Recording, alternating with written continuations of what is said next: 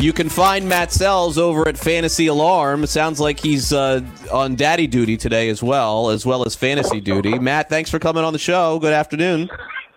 Good afternoon to you, too. And, yes, I am on daddy duty at the moment and talking baseball and NASCAR. So, a lot going on today. I know. You won the FSTA award last year for Best NASCAR Rider. The only problem is I know nothing about it, so it's really hard for me to ask you. Just feed me the questions next time, and then I'll ask them to you the right way. Matt, for us, you and I are big baseball fans and big fantasy baseball fans, and so what I tried to do on Monday and Tuesday of this show was just enlighten people to the possibilities of which players drafted could have a fantasy baseball impact in the future. And the reason why, Matt, is because I feel like at least give people some name recognition of who these players are. So when they're potentially available to you in dynasty leagues or even redraft leagues, you can remember and say, oh, I recall when Craig or Matt or anyone else talked about them. So I'm curious your general overview from a fantasy perspective, how you covered it for Fantasy Alarm and what you thought of it, at least initially, overview-wise. So I did pick-by-pick analysis of the first 41 picks. Yes, that seems like an odd number, but it's basically every pick before the second round actually started. And I tried to break down the guys, as how scouts see them, and then also kind of fit in comps, because everybody loves those comps. And then, kind of talk a little bit about fantasy value. It's a little tricky to do that with guys that are getting drafted this year because, for the most part, you're not going to see them in a major league stadium for, at least 2 years. So the fantasy value is a little tricky, but there are guys at the top that will have more immediate fantasy value than guys getting drafted even further down in the first round and then, rounds 2 through 40. Yeah, I think that for me, Matt, when I look at it, the first pick is always the one that gets the most attention. And so we can kind of start off with that. Adley Rutschman, the catcher, he was the first catcher to go first overall since Joe Mauer. And then the second pick in the draft was Bobby Witt Jr. And I think it's clear to everybody that Witt Jr. may have the highest ceiling of anyone in the draft in terms of both reality and fantasy, but we ain't going to see him for 3 years. So let's talk about Rutschman and if there was anyone else that was taken early enough for you that you think we could see, let's say, Matt, in 2 or 3 years. Who are those players? So I think you're right on Bobby Witt Jr. I think he's got higher ceiling than some of the other guys taken in the top 5. There was an interesting comp made, actually, by Jim Callis during the draft. He comped Bobby Witt Jr. to Patrick Mahomes in the excitement level that he can bring to the field that he's playing on. Bobby Witt Jr. is that good. Getting to Adley Rutschman, I think right now, as he enters the minors, I think he's the best catching prospect in baseball. He's a masterful defensive catcher, but he's also got a serious bat. I've been comping him to the defense of Buster Posey, when Buster Posey was fully healthy and not 35 years old. And a bat that's similar to Gary Sanchez. I think that's the kind of package you're getting in Rutschman.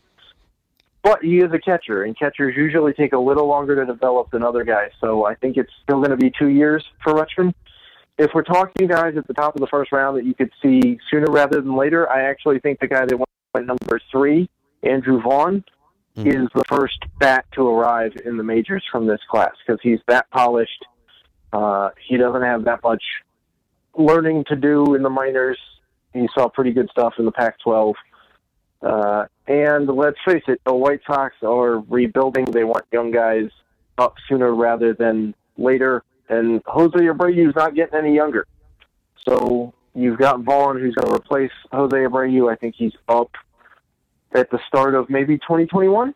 I think it's that fast for Andrew Vaughn. Yeah, he's an interesting name, and I know a lot of teams wanted him.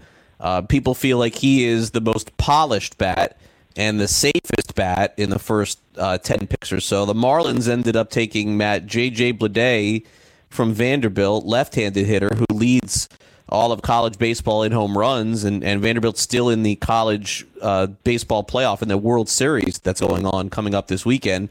Were there any other offensive players that you saw taken in the first round that could be of that pedigree in the first 5 or 6 picks, or was that it for you?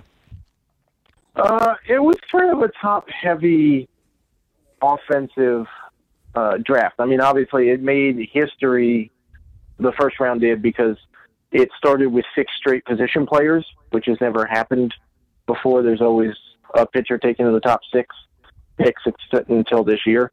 But J.J. Bleday, as I've talked to you about on Twitter, I think he's a phenomenal outfield bat. I think the power plays. The 26 or 25 home runs he hit in the regular season is not a fluke. He's got a swing that will produce that kind of power, even in pitcher-friendly Marlins Park. So, the top 4 or 5 guys, I think, were the cream of the crop in terms of bats and really big fantasy impact. That's not to say that other guys can't develop into that, but those are immediate fantasy impact kind of guys in 2 years or so. Matt Selz is with us from Fantasy Alarm, and we're talking about the 2019 first-year player draft in Major League Baseball, which just ended, and kind of going through some of the fantasy players that could come out of that. Moving on to pitching, this was a little bit different of a draft. Sometimes we see guys, as you mentioned, Matt, in the first 5, and even a college pitcher like Casey Mize, who was taken last year, is phenomenal this year. Looks like next year he could be in the big leagues. That's pretty quick. I don't really see anyone, though, in the first 15 or 20 picks that I think can be that. Were there anyone even in college or high school that you saw taken in the first 2 rounds that if you're in a dynasty league you would lock into and say, give me this guy for the future? There are a couple of guys. Yeah, they went later in the first round. The first pitcher off the board was Nick Lodolo out of TCU. I think he's a serviceable major league pitcher. I think he's a number 3 starter. That doesn't get anybody terribly excited for fantasy because it's all about the number 1s and number 2s. Then you got Jackson Rutledge was the pick of the Nationals, who I actually think right now has the best stuff of any pitcher in the draft right now, if we're talking that. So I think he could be a pretty quick mover. He was a JUCO arm with not a whole lot of innings on him. So obviously as a Nats fan, I like that pick, but I do think overall, fantasy-wise, he's got value. The best guy, I think, in the draft was taken by the Indians at 22 or 23 in Daniel Espino. His stuff is absolutely filthy. He's a high school arm, so there's a lot of projectability left. But I think a comp for him realistically is Pedro Martinez or Jose Fernandez. Wow. I think realistically that's what we're looking at in that kid's stuff. I mean, Rob Friedman, the pitching ninja on Twitter, has been saying for months how unfair it is that high school players have to face this guy on a regular basis. So I think the Indians got a big-time steal with that guy. The only reason he dropped that low is because of signability concerns, and some teams don't like drafting high school arms because they get a little iffy. But yeah, in terms of that, now let's be fair, he's not going to be up for 3 or 4 years because he is a high school guy. But in terms of if you're looking for the next future ace from this draft, I think it's Espino. All right. Well, listen, Matt, the thing is that for people who are playing in these deeper leagues and these dynasty leagues, once the players get to once they sign with their major league teams, then at that point you can start taking them. And so the conversation, while it may not be relevant in fantasy for a couple of years, it's good to get the names out there and understanding who these players are. Matt Selz is with us. Okay, so the last question on the draft here, is there a player or two that was taken that we're not talking about at all that we should be and should have on our radar for the future? Either 1 or 2 players, either a hitter or a pitcher. You mentioned Espino, so that's a good one. Is there anyone else that should be considered a future star in fantasy? Yeah, I think I want to toss out there Matthew Allen. He's a prep pitcher, arguably the best prep pitcher in the draft. He was taken by the Mets in the middle of the second round. There are some signability questions because he does have a pretty big-time commitment to Florida in place, so they're going to have to buy him out of that if they want him. But the Mets have a pretty good history of developing very good young pitchers if you've taken note of their World Series runs and playoff runs the last few years. So he's a guy that's worthwhile watching if he signs with the Mets, which we'll know shortly. And then the Yankees took a shortstop in the first round. His last name is Volpe. I'm blanking on his first name.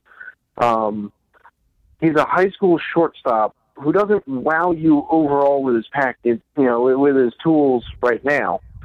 But there's a lot of projectability left, and he's going to hit for average. He's got very good speed, and there's some pop in there. He could wind up being a 15-homer guy, which at shortstop is still, pretty respectable. So, again, the Yankees are going to have to buy him out of a commitment to Vandy.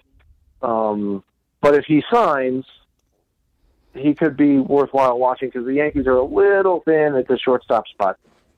Prospect-wise at the moment. Yeah, and it looks like that's a key player to keep an eye on as we move forward. Oh, and another guy, I'll toss out another guy, Shea Langoliers, a catcher who's taken out of Baylor, who a lot of teams actually think is better defensively than Adley Rutschman. And his pop times speak to it because in sophomore year, he threw out 70% of would-be base dealers with a 1.7 to 1.8 second pop time, which, not to get too technical, but it's basically how fast the catcher gets the ball out of his glove and starts throwing it to the base. Right. And his bat can play, so I think that Langoliers, who went to the Braves, who also, by the way, don't have any catching depth in their system, I think he could be up pretty quick with them as well. Yeah, they have Contreras, his brother. They have Tyler Flowers. Yeah, I mean, it would seem to be possible. The offense is definitely questionable in terms of what he can do for fantasy. But listen, if Pedro Severino, Matt, as you know, can have 8 home runs and hit 3 in one game, I think that everybody's up for discussion. Okay, so speaking of which, let's dive in a little bit, real quick, Matt, to the fantasy impact of Kimbrel. In the major league level, going to the Chicago Cubs, there's a report out this morning saying the Rays were the runner-up there, which is crazy considering all the bullpen arms they have there with Castillo and Alvarado and Chaz Rowe. I guess they're even trying to shorten the game more, or maybe even use Kimbrel as the opener. That's nuts. So Twins were in the mix, too. I mean, Kimbrel to the Cubs has to be as good a spot as any, Matt. I mean, if you're a Strope owner, you're upset. If you're a Brandon Morrow owner, you could probably cut him. But Kimbrel to Chicago, I would think, if he's right, could get you 15, 20 saves the rest of the season, no? Yeah, I mean, look at that offense, and look at the offenses in the division that they play in. Every time they play the Brewers and Cardinals, it's a close game. So, I mean, it doesn't matter how many runs the offense puts up if the pitching staff's allowing as many, he's getting save chances. So, if he's right, which there's a question about because he hasn't faced major league hitting in like 8 months now, and he did kind of tail off a little bit at the end there last year with the Red Sox. He's, still a premier closer. Nobody's going to challenge Kimbrel for the saves in Chicago at this point. Certainly not Strope or Morrow or Cishek or, any of the other guys, or Kinsler. And that pen it's been good of late, but it started off pretty rough. So this is going to stabilize that bullpen. Some guys are going to get roles settled down. If he's for some reason still available, you need to go grab him immediately because he's a bona fide closer and he ain't going to lose that job. Yeah. Are there any players right now on the radar, Matt, that you'd be targeting that are rookies that are set to come up in fantasy? Because it's a completely different year. Normally around this time in a week, it's the Super 2 date. And there's usually 6 or 7 kids that are called up, and you get the extra service time for a major league team. But we saw Keston Hiura come up already. We saw Austin Riley come up already. Tatis at the beginning of the season. And so most of the elite rookies, at least that I thought would participate in baseball in June, have already been up at this point. Have you been scouting any minor league guys that you know of at this point, whether it's a pitcher or a hitter, that you think can have any kind of impact over the next few weeks that we can get ahead of this thing and get the guy now? Yeah, so there's a couple. One of them is in your neck of the woods. I've been all over Zach Gallen this year. I think I've written him up in 4 separate prospect reports this year. I do those weekly to give you an idea. So we're talking he's been in roughly half of them. And, the Marlins need some pitching help. Yeah, they got really talented young pitchers, but they still need some rotation help. So I think Gallen can be up quickly. For some reason, Yordan Alvarez hasn't been called up by the Astros, but that call-up should be imminent at this point. There's no reason to keep him down anymore. John Duplantier just got called up for the Diamondbacks. He started a couple of games. He'll be in their rotation full term. A guy that just caught my eye this week is Jack Woodard of the Cardinals. He could be a back-end rotation guy if Genesis Cabrera doesn't work out. The White Sox are probably close to calling up Dylan Cease, another pitcher, top flight arm, ace caliber stuff. So there's definitely some more guys. Luis Urias could be back up with the Padres here quickly because their second base position offensively is like second or third worst in baseball this year. There's still several guys that I think will be up here in the next 2 weeks. Matt, thank you so much for coming on. A lot of good knowledge with the draft, and we'll catch up again soon. Maybe we'll enlighten some people on NASCAR if we can go that route. But congratulations on your award, and thank you for coming on the show. Really appreciate it, okay? Sure thing. All right, Matt Selz with us here on FNTSY. You can follow Matt over at Fantasy Alarm, and does a great job there with all the writing that he does for them, and you can tell it covers basically all sports there. You can follow him on Twitter at the Selzman, SELZMAN, at the Selzman. FST here on FNTSY Radio.